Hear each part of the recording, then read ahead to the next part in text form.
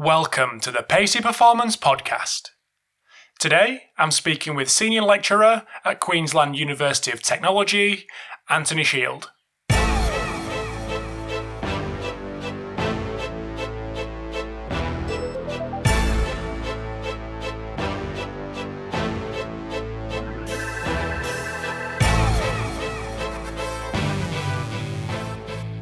Thanks for tuning in to episode 141 of the Pacey Performance Podcast.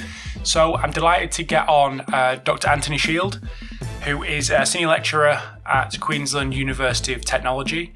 So anyone that knows any of Dr. Shield's work or any of his group's work, you'll know that it focuses a lot around hamstrings. So obviously, naturally, the podcast goes in that direction. So still a lot of debate around, especially Nordics, as an injury prevention or injury reduction exercise. So we obviously go into a lot of detail with regards to why you would use the Nordics and maybe alternatives which are just as useful, and also an interesting chat around function and functional exercises and how Anthony defines them and where he may use that term and where he may not use that term. So Anthony highlights a lot of work done by his team. There's too many to mention. Seems like a growing team all the time, but definitely check them out on ResearchGate or on Twitter or wherever, and grab hold of their work because there's loads of great stuff. If I was to use the term functional, I wouldn't describe the Nordic as functional. I think of the Nordic exercise as structural. It causes some really positive structural changes within the muscles, which are highly likely to be involved in injury protection. So just before we get into the episode with Anthony, I just want to say a massive thanks to Vald Performance, makers of the NordBoard, for sponsoring this episode today. So Dr. Shields and Dr. Opar, who both obviously Anthony on this podcast and David Opar on a previous podcast, both the brains behind the NordBoard, so it's kind of fitting that Vald, the makers of the NordBoard, are sponsoring this episode today.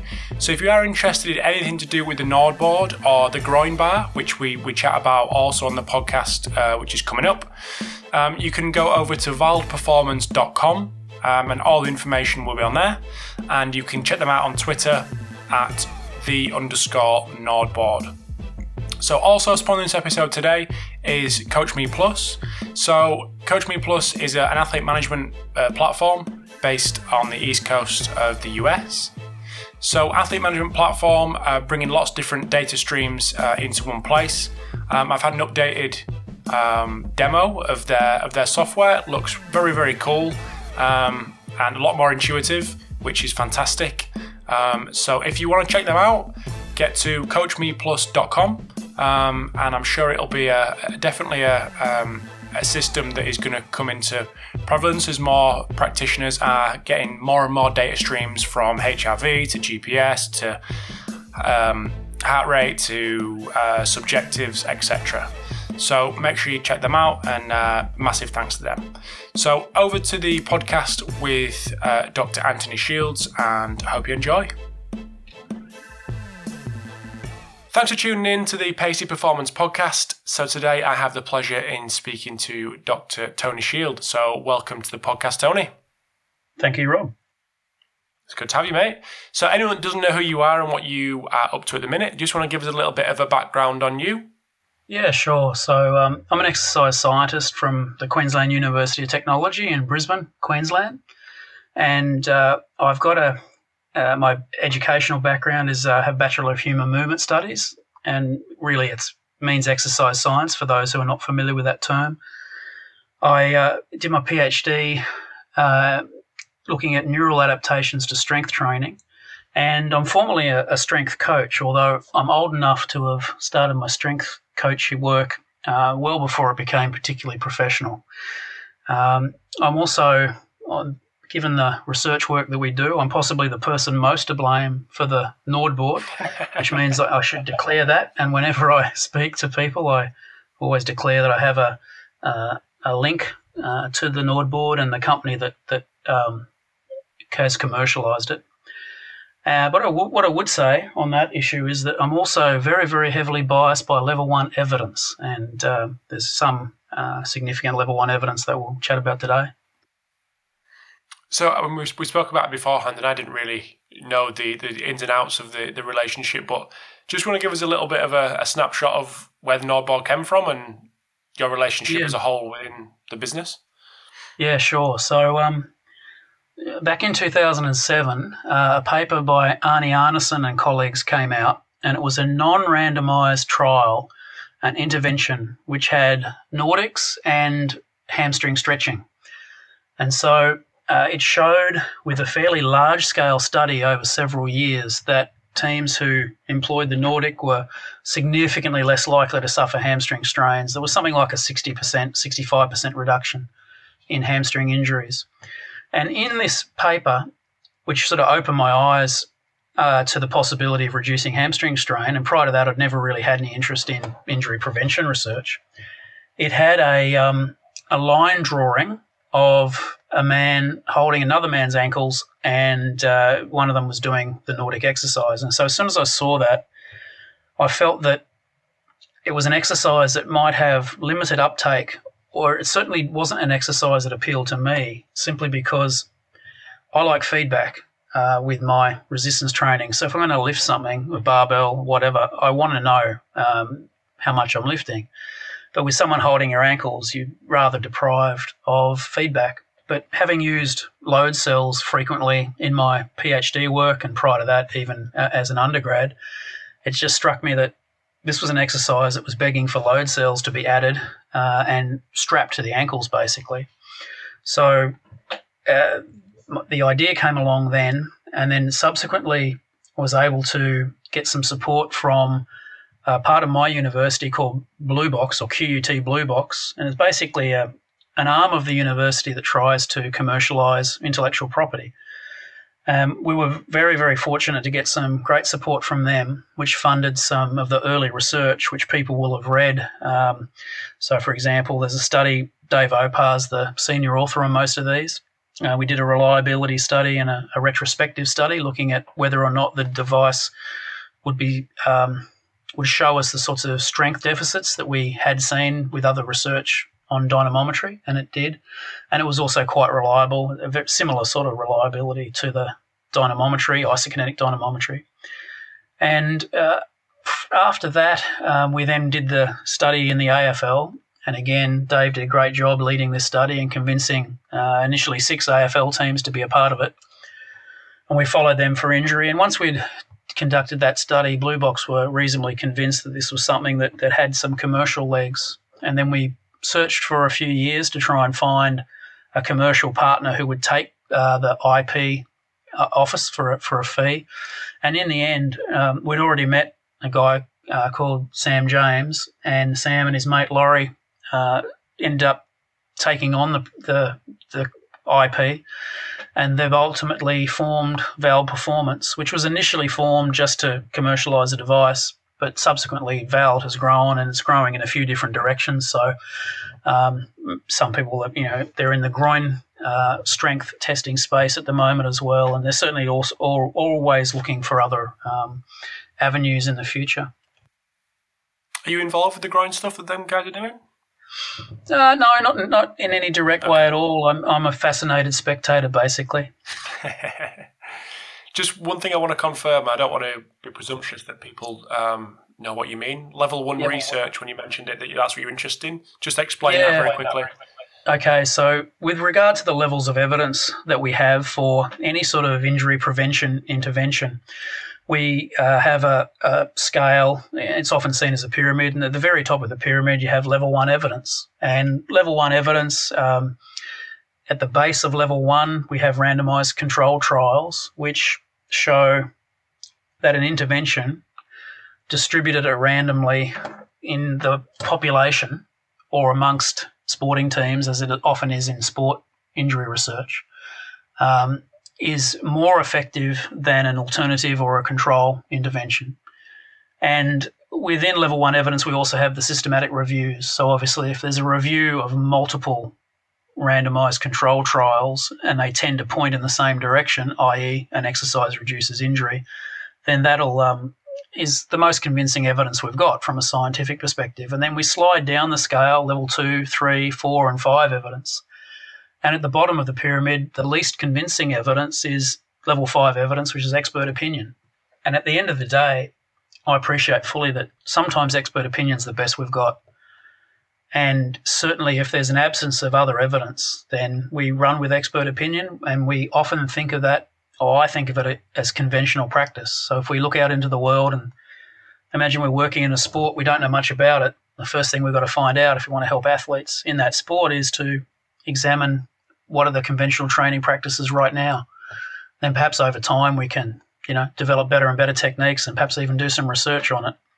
But ultimately, it's that level 1 evidence, which if I'm wearing a scientific hat, I have to, pay a fair bit of attention to.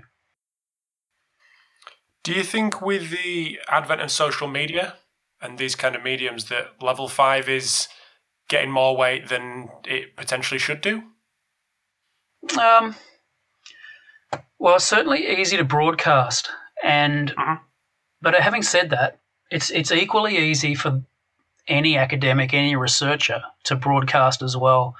So I was actually contemplating this. I've contemplated this numerous times, particularly when you get involved in a fight on Twitter, and every now and again we get a bit willing with these fights on Twitter. But I'm of the view that to have the discussion is better than to not have the discussion.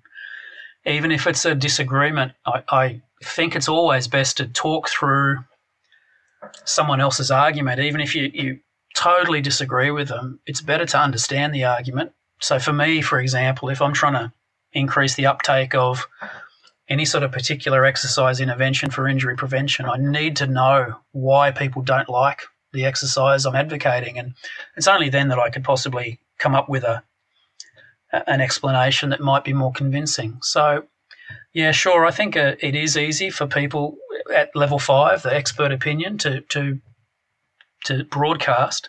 And, of course, we've got real experts and then we've got pretend experts as well. And so pretend experts can broadcast also. However, what I think with Twitter, one of the things with Twitter that tends to sort us out a little bit, if you've absolutely got no background in the field at all, you'll have a following of 5 people and 3 of them are your aunts and uncles and your mum. And when you've got a following of 5, then you can say all you like. I don't think it's that harmful. And generally, even the folk that I disagree with who, broadcast widely on Twitter, very often they've got followings of 10 to 30,000 people or even 50,000 people. And they must be doing something right to get there. So I think generally, Twitter's the one form of social media that I've used. And I think the overall effects are much more positive than negative. Good. So just moving on to the next topic, and just to give a bit of an overview from obviously yourself and a true expert in the field, just wanted to give us a little bit of an overview of what we actually know currently about hamstring injuries. Yep. Sure. So I think the one thing that we would all agree on is that we just don't know enough. If we really knew how to control hamstring strain injuries, or we could all agree to it at least, we would obviously be seeing some significant reductions in injury rates. But all the stats tend to suggest that if in some competitions like the AFL here in Australia, it seems like there's a very, very small drop-off in the number reported per club per season. And there's a few different potential explanations for that. But in UEFA soccer, there's that really nice study, Jan Ekstrand and his group, and apologies, I just forgot who the first author is, but anyway, I think it might be Jan, and the injury rate's going up between 2 and 4% a year. And so we all recognise that we don't know enough. And I think the other thing we definitely know about hamstring injuries is that there's an enormous amount of disagreement as to how we might best actually contribute to reversing those trends. What we as a research group have concentrated on, we've basically got, I listed them earlier today, we've got about 5 different research areas that we've had a dabble in or are continuing to work in.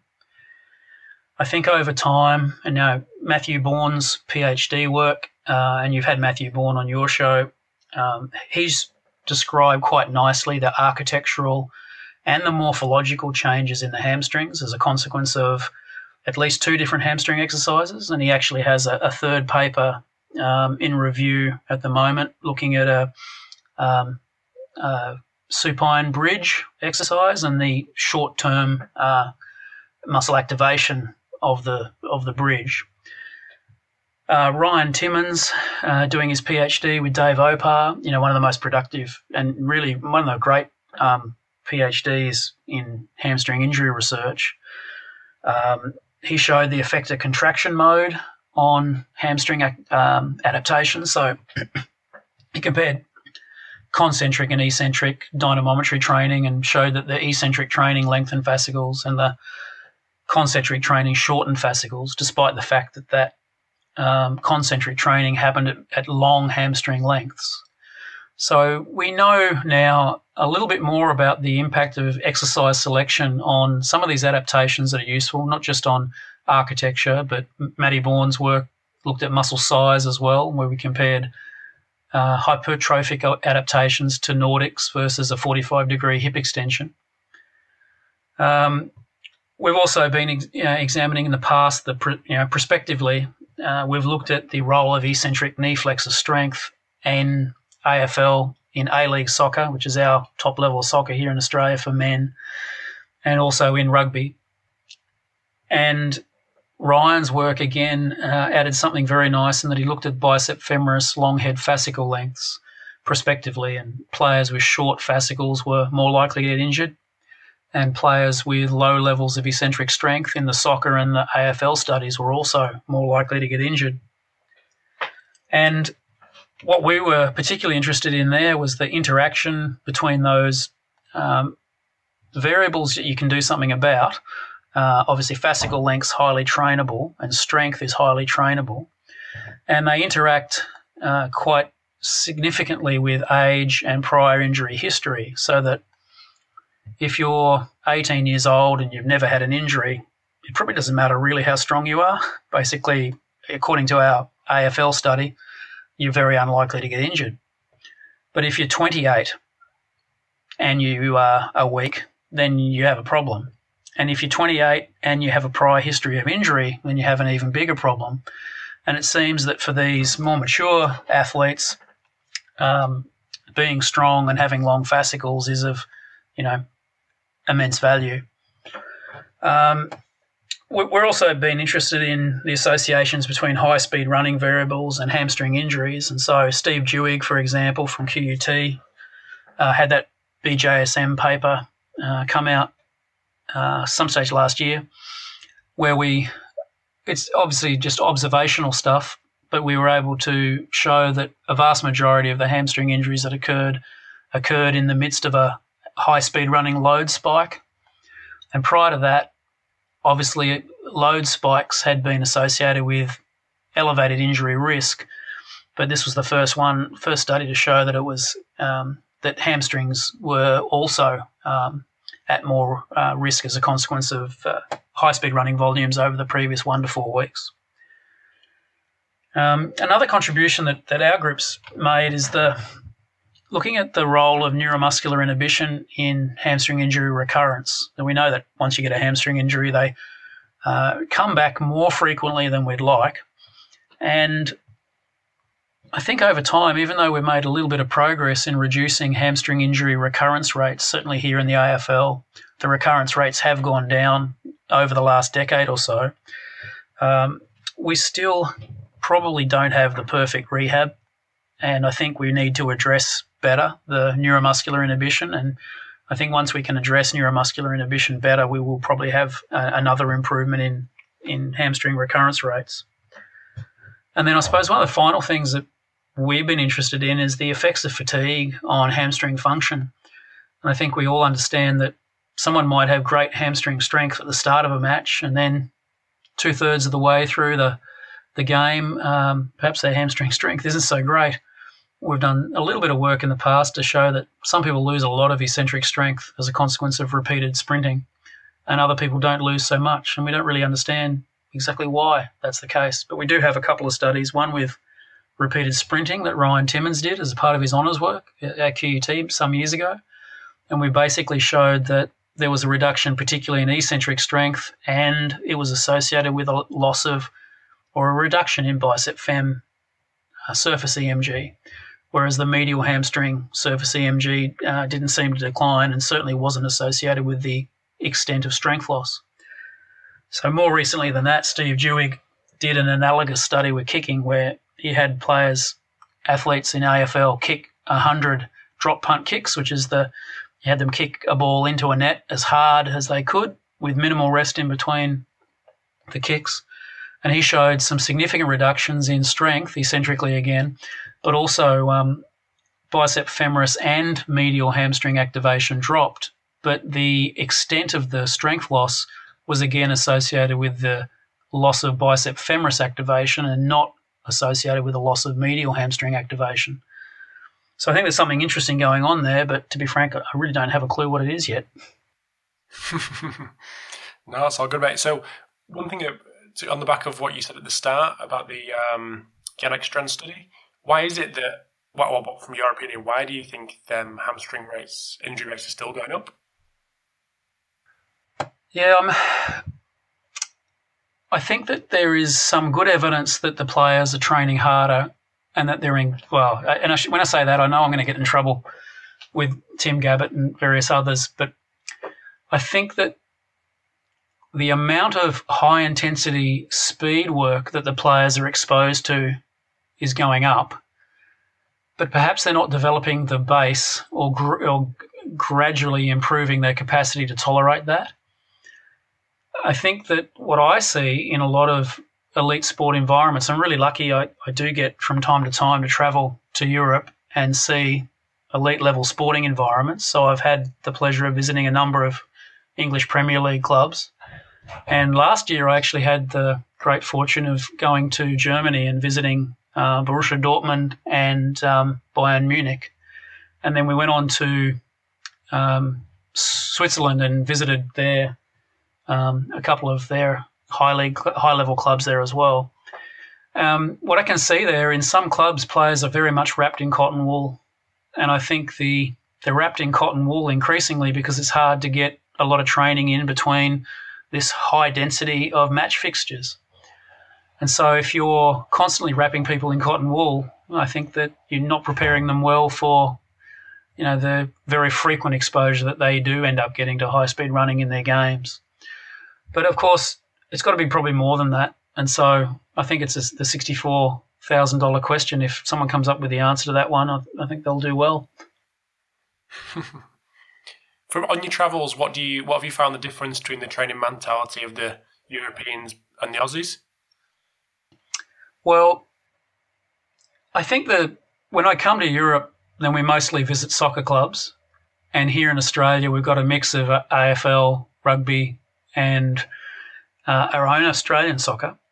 I think what we see in Europe is very much the same as in Australian soccer, but in Europe they have the greater match fixture problems because, I was talking to some guys from Leicester City, late last year, and they told me about having to play 8 games in 21 days.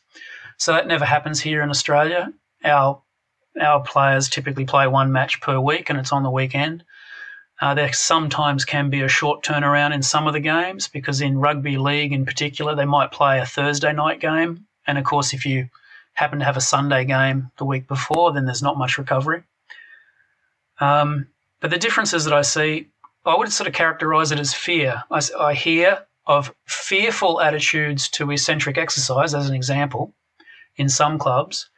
And I've noted, just anecdotally, high injury rates also at those clubs. And then at other clubs, they can be characterised as having little fear of eccentric work because they dived in, did some eccentric work, and built a repeated bout effect in their players, and then they've subsequently not had much problem with it. And so I really think that fear of soreness, which is essentially wrapping players in cotton wool again, is a big part of the differences between clubs who embrace eccentric conditioning and clubs who don't. As always, just going to take a very quick break in the chat with Anthony. Hope you're enjoying part 1. Just want to say a massive thanks to ForceDecks, who are sponsoring this episode of the podcast today. So if you don't know anything about ForceDecks, I would encourage you to check out episode 139 of the podcast with Daniel Cohen, who is one of the co-founders of ForceDecks. And anyone that's doing any sort of jump monitoring, definitely check that out, because that will tell you a lot of what you need to know with regards to using force plates, and in particular ForceDecks for that type of monitoring. So just before we get into part 2, there's a new article up on the website on strengthofscience.com, and that is from Gavin Pratt, who is a performance manager at Axos, working in China. So really interesting article from Gavin that shows how he programs around the Chinese system, which is definitely interesting. So if you want to check that out, just go on to strengthofscience.com. So I hope you enjoyed part 2 with Anthony, and I'll speak to you soon.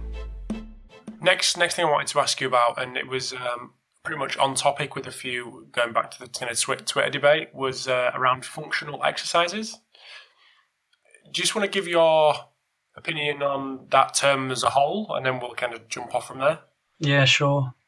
So I'm a bit of a English language Nazi in that I constantly challenge people to use terms that actually have a well-defined meaning and to use those terms correctly. Now, when it comes to functional exercise or functional training, I've never been able to find a really strict definition of it, and I see inconsistencies in the way that term is used. So some people, for example, they'll criticise certain exercises for not being functional, and that's often a reason why they won't use them in their own programs. But then the same people will show you another exercise, which to my mind is absolutely equally not functional or dysfunctional, as you might like to describe it. And so I just think it's predominantly a problem with the definition of it. I think that the term functional is synonymous with the term specificity. And if we talk about sports specificity, I think we can understand that we might all have a slightly different opinion on what exercises are the most specific exercises for a certain task. So let's say you have a shot putter, for example, and some people will notice that most shot putters do heavy bench press. It's one of their predominant pushing exercises that they do. And of course, it is in some ways specific to shot put, but it's in some ways rather not specific. It's not posture specific. It's not velocity specific, because the guys tend to lift really heavy loads. It's not laterality specific, because it's 2 arm movements rather than just using one at a time. So there's a heap of ways in which it's not specific, and there's some ways in which it is. At the end of the day, calling it non-functional is not going to stop shot putters from doing it. And I don't use the term very much, but I do understand that, most people would regard lying down as something that's not particularly functional if your sport actually involves standing up. But I think that the big problem I have is that the lack of really strict definition. If we were to use sports specific as a term instead, it's slightly better defined, although there's a lot of circuitous definitions for sports specificity. But essentially, both terms are really referring to the extent of transfer that you can get from the training exercise into the competition. And so whether that's transfer from the gym out onto the sporting field or transfer from the training paddock out onto the actual match pitch, we really, by having highly functional exercises or highly sport-specific exercises, we would hope to maximise transfer. And I think if we use each of those terms, the term transfer is something that we can understand fairly well. Something that transfers well will have a more significant impact on your match day performance. So I think out of all those terms, that's the one that I prefer to use. So this is often a common argument for not doing Nordics because it's not functional. You've touched on it a little bit there, why then people may think that given what it looks like? Yeah, sure. Yeah, absolutely. And you know what? I don't use the word functional myself, except to talk about it in these sorts of contexts when we're talking about how it's used. if I was to use the term functional, I wouldn't describe the Nordic as functional. I think of the Nordic exercise as structural, and we'll talk about later the adaptations that we know that the Nordic causes. It causes some really positive structural changes within the muscles, which are highly likely to be involved in injury protection. I'll give you an example, or another couple of examples. We've got guys who will argue that the Nordics are not functional, yet I've met a couple of people who argue that it is functional. And from my personal perspective, I just try not to use the term, but I would tend to think that if I had to use the term, I'd say no, Nordics aren't functional. They're not highly sport-specific. They're not sport-specific to sprinting. They don't look anything like sprinting. But we've had folks who really are critical of the Nordic and won't use Nordics, but at the same time, they'll advocate an exercise where a player lies on their back and extends their hip with their ankle held in a brace that's attached to a pulley. And so lying on your back is, nowhere near posturally more specific than kneeling and falling forward. We'll also have folk who advocate that they won't ever use Nordics, but they'll advocate a side plank, and it's got to be the least functional thing that you could do, as well as a very low intensity exercise. But perhaps they'll advocate a side plank whilst pulling with their free arm on a pulley. And I just see them all as equally non-functional, and I'm not suggesting for a minute that none of them have any value. We probably need a fair bit more research on those two examples I've given. We certainly have a lot of research on Nordics already. But, I think that I really have a problem with the inconsistencies where those folk who use the term functional seem to apply it in a very sporadic manner. So given the work that you mentioned 10 minutes ago with all the guys that you've got over there, why is there such a big debate, and why is there still this apparent stigma around using Nordics, and many, many Twitter conversations off the back of that? Well, I think we've got to probably understand the evolution of the strength and conditioning profession in a way, because if you're old enough, and by the way, I can't remember the 70s really, I'm not quite that old, but I was alive. But if you're old enough to remember the 80s, then obviously you've read a little bit about the 70s. And my understanding is that really in the 1970s and 80s, the strength and conditioning profession was developing, particularly in the United States, and particularly under the leadership of the National Strength and Conditioning Association. And certainly throughout the 80s, the NSCA literature was amongst the very small amount of literature that me and my mates could get hold of if we were interested in designing strength programs.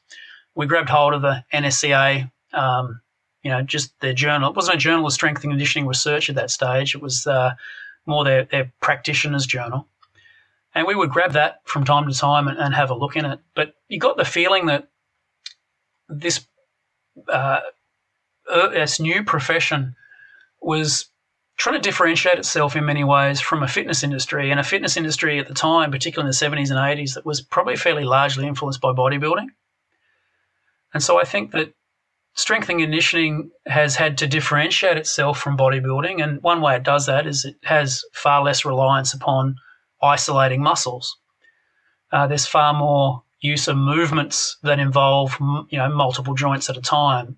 So we see during this time much less use of machines, much less use of single joint exercises. We start to see the multi-joint movements, and particularly what I call the platform lifts, all the sorts of lifts you need a platform for, are being used much more.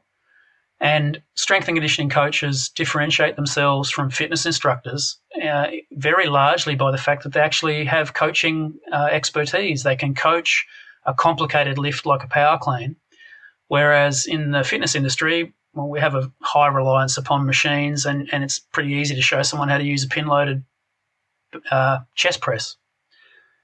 I think also at this time we've got much more emphasis on adaptations other than hypertrophy. People are starting to realise, and there's early research in the 80s in particular, looking at non-hypertrophic adaptations to strength training, and this appreciation, particularly of the neural adaptations, leads to a much better understanding of how we can make exercises a bit more specific and transfer a little bit more to certain tasks.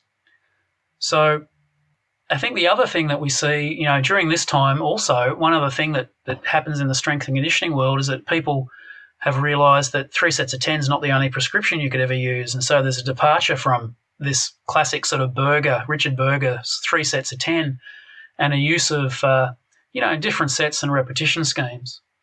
And so all of that's really, really sensible, and it's hard to argue against. Certainly some of the worst programs I've ever seen in my life were programs written for athletes by bodybuilders. So a javelin thrower would simply get an upper body bodybuilding program, and a high jumper would get a lower body bodybuilding program. And it's, clearly both of those are ridiculous. But I think when you take some of those developments a little bit too far, then you end up with a mantra like, I train movements, not muscles. And I always had a problem with that. I absolutely have no problem with the idea that someone trains movements, but we've also got to train muscles. So I'm quite happy with it if we say we train movements and muscles, because that makes much more sense to me. But once you have a mantra like, I train movements and not muscles, I think then you're going to have a problem sometimes in accepting that there is this evidence for a single joint exercise, not too many of them. I can understand fully that a strength and conditioning coach would see it as a travesty if you're standing on the middle of their platform, or if you're standing in a power rack and you're doing curls, bicep curls. It's very hard to see too many reasons why an athlete needs to do bicep curls except for their ego. And so when evidence comes out for the Nordic, then it goes against so many of those trends that we have seen in the strength and conditioning field. So I think that's one reason for the stigma. Do you think people use that term to try to, you maybe alluded to it there, but elevate themselves above the PTs? This is what I do, that's what they do? Yeah, sure, absolutely. And I think we've always got to be careful when we do that. I agree wholeheartedly that strength and conditioning coaches have to have so many more skills than a fitness instructor. I've done both of them many, many years ago, and as I said before, not in any particularly professional manner. I didn't make a heap of money from my essence or my strength coach days. And I think 2003 or 2002 was when last I actually had a job or 4 jobs doing little bits and pieces working with athletes. But I think sometimes when you're trying to differentiate yourself really, really hard, you sometimes won't accept that every now and again, for example, even though 3 sets of 10 isn't what you have to do and it is overused, it could potentially, on occasion, actually be a reasonable prescription. And I think that, there's a bit of a rejection of some training habits simply because, yes, a fitness instructor might use this. I'm a strength coach, therefore I'm more advanced than that, and I won't use those methods that perhaps could be used in a fitness centre environment. Just completely off topic now, but do you find with the publicised lack of jobs in the strength and conditioning community that people are moving more towards academia, like you did back in the day? Yeah, I think certainly everyone who loves this field has a decision to make. And for me, I had a fair idea when I was doing my PhD, and I finished my undergrad career and I thought I wanted to do a PhD, and I figured that would probably lead to academia. However, I was open-minded to the possibility of working in the strength and conditioning field, and in fact a colleague of mine was all set to take on the head of high performance role at a rugby league team towards the end of my PhD, and he asked me if I'd go with him as his strength coach, and I considered it, and I was probably going to do it. But in the end, the rugby league team folded. It had a habit of folding every 10 years or so, and he didn't have his own position. Now that said to me what everyone in the strength and conditioning field knows already, and that job security is the toughest part of the S&C world, and then also there's the limited pay that comes along with doing your apprenticeship, and sometimes these apprenticeships are many years long. So you need to have a job to support your habit, and your habit is strength and conditioning. And a mate of mine many years ago, he was a strength coach for one of the AFL teams, here in Australia, and he earned something like 10,000 Aussie dollars a year and had to work at a gym so that he could afford to maintain the luxury of this strength and conditioning job. It looked great on his CV, but it wasn't paying the bills. So, yes, look, I think sometimes it's difficult to get into academia because there's not a million positions around. Once you're in there, it's actually much more secure. So I personally, being a fairly, I'm opposed to risk taking, I would always have ended up in academia rather than the strength and conditioning field, whereas others I know who just love the field, they're prepared to take that risk. And, of course, some are amazingly successful. Some end up having to, find other work so that they can support their strength and conditioning habit, if you like. So I think it's a tough area in which to get a gig. So one last thing that I want to ask you about, and that is research that's coming that looks at alternatives to Nordics. I'm guessing that's always not a criticism, but a discussion point with you. Well, if I don't, what else is out there if I don't want to do Nordics? Why aren't you doing that? Why aren't you doing that? Yeah, absolutely. So for me, a really significant part of the work that we do, and if you read carefully anything that Matthew Bourne has published, particularly his exercise selection paper, again, that's a BJSM paper from last year, and his training study with the Nordics compared to the hip extensions.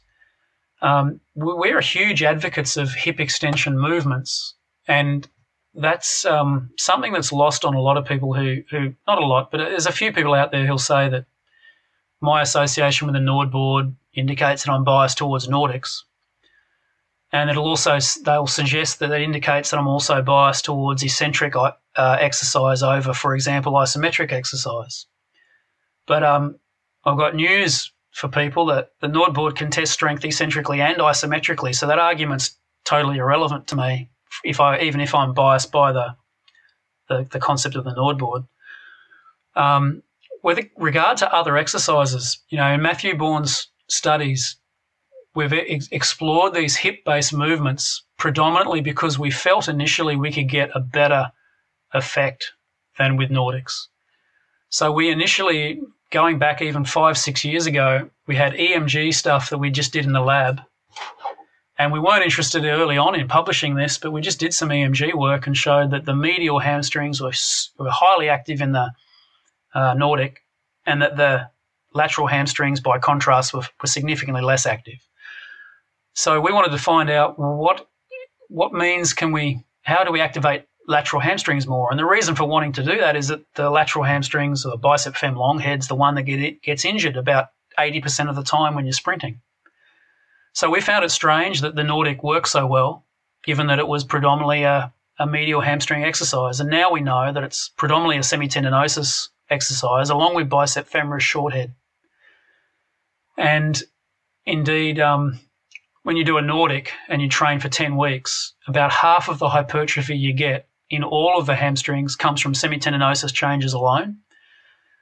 So that might be seen by many to be a reason not to do Nordics, but Eric Vitrow and Jock Shermans and colleagues have produced some nice evidence to suggest that semitendinosus use might protect bicep femoris from strain.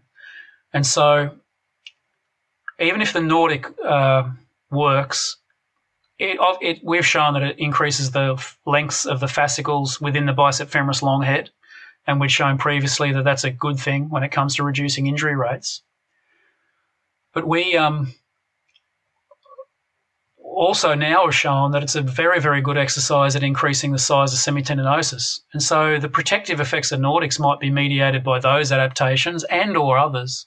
There's certainly other possibilities. And recently the possibility that there are changes in the collagen expression at the myotendinous junction.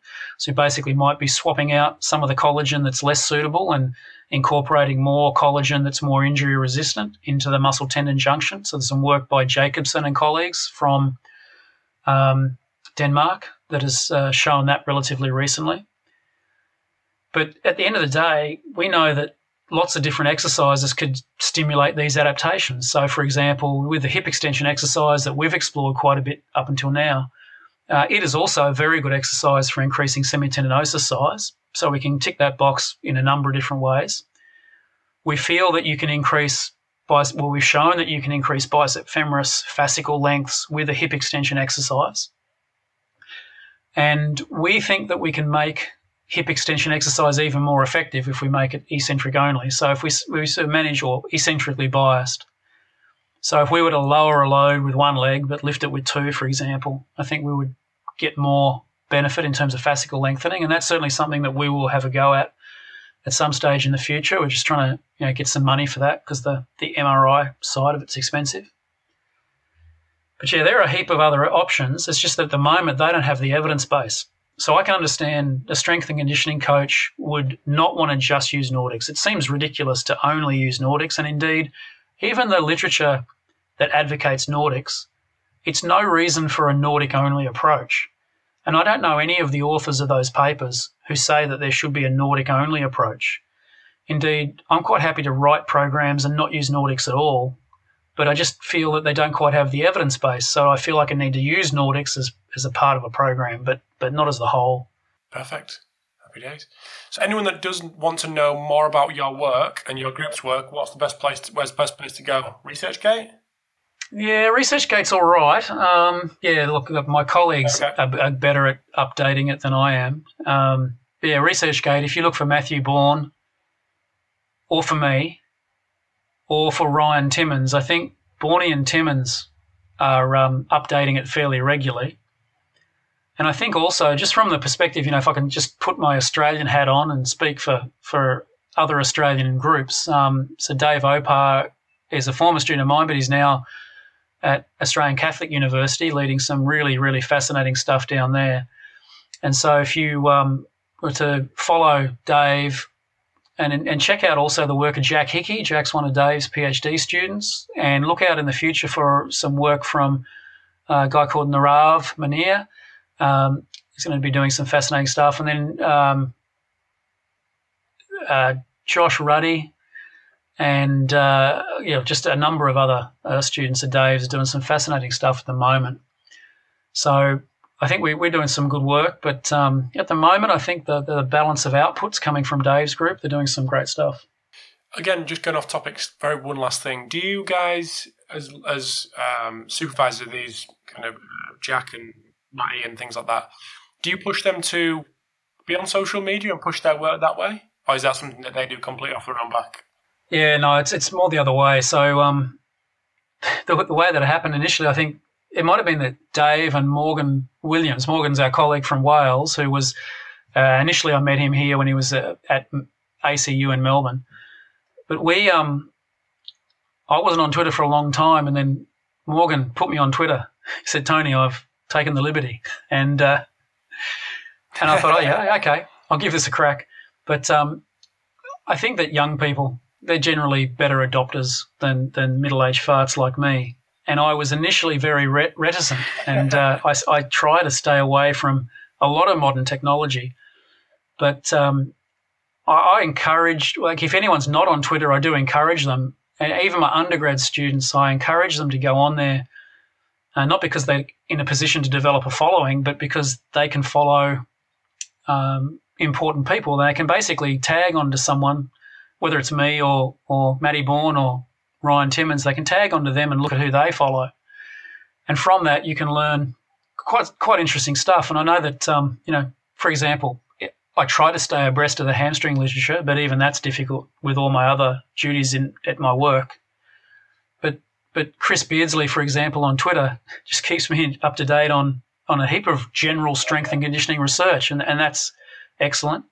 I find myself listening to podcasts, yours and others included. I find it's often hard to find the time for those things, and sometimes Twitter's just your shortcut. And every now and again, you'll find reference to a paper you absolutely have to read, and sometimes you'll just read the tweet, 140 character version of it. And all I can say about this one is, at least this is a podcast I won't have to listen to because I kept notes. Well, thank you very much. And what do you know your Twitter tag? Yeah, so it's at DAS, DAS. It's not a hyphen. What is it? DAS _ shield. Yeah, DAS _ shield. So, people could find me there. Perfect. And potentially, we could have a Twitter fight one day. I don't think they'll be coming your way anyway by the looks of your Twitter feed. Keep batting them away. No, I think good debate's a good thing. Absolutely. Well, thank you very much for your time. Really appreciate you coming on for a chat and sharing your knowledge and expertise. Thank you, Rob. My pleasure. Thanks, mate. Thanks for tuning in to episode 141 of the Pacey Performance Podcast. Hope you enjoyed the chat with Anthony. So don't forget, if you go over to strengthofscience.com, pop your email address and name in there, and you can get lifetime access to a webinar which Dan Baker presented on for strengthofscience.com on strength and power in rugby league, and some cool stuff on adolescent athletes as well. So make sure you check that out on strengthofscience.com. So we've got some great guests coming up over the next couple of weeks. Thanks for your continued support, and I will speak to you soon.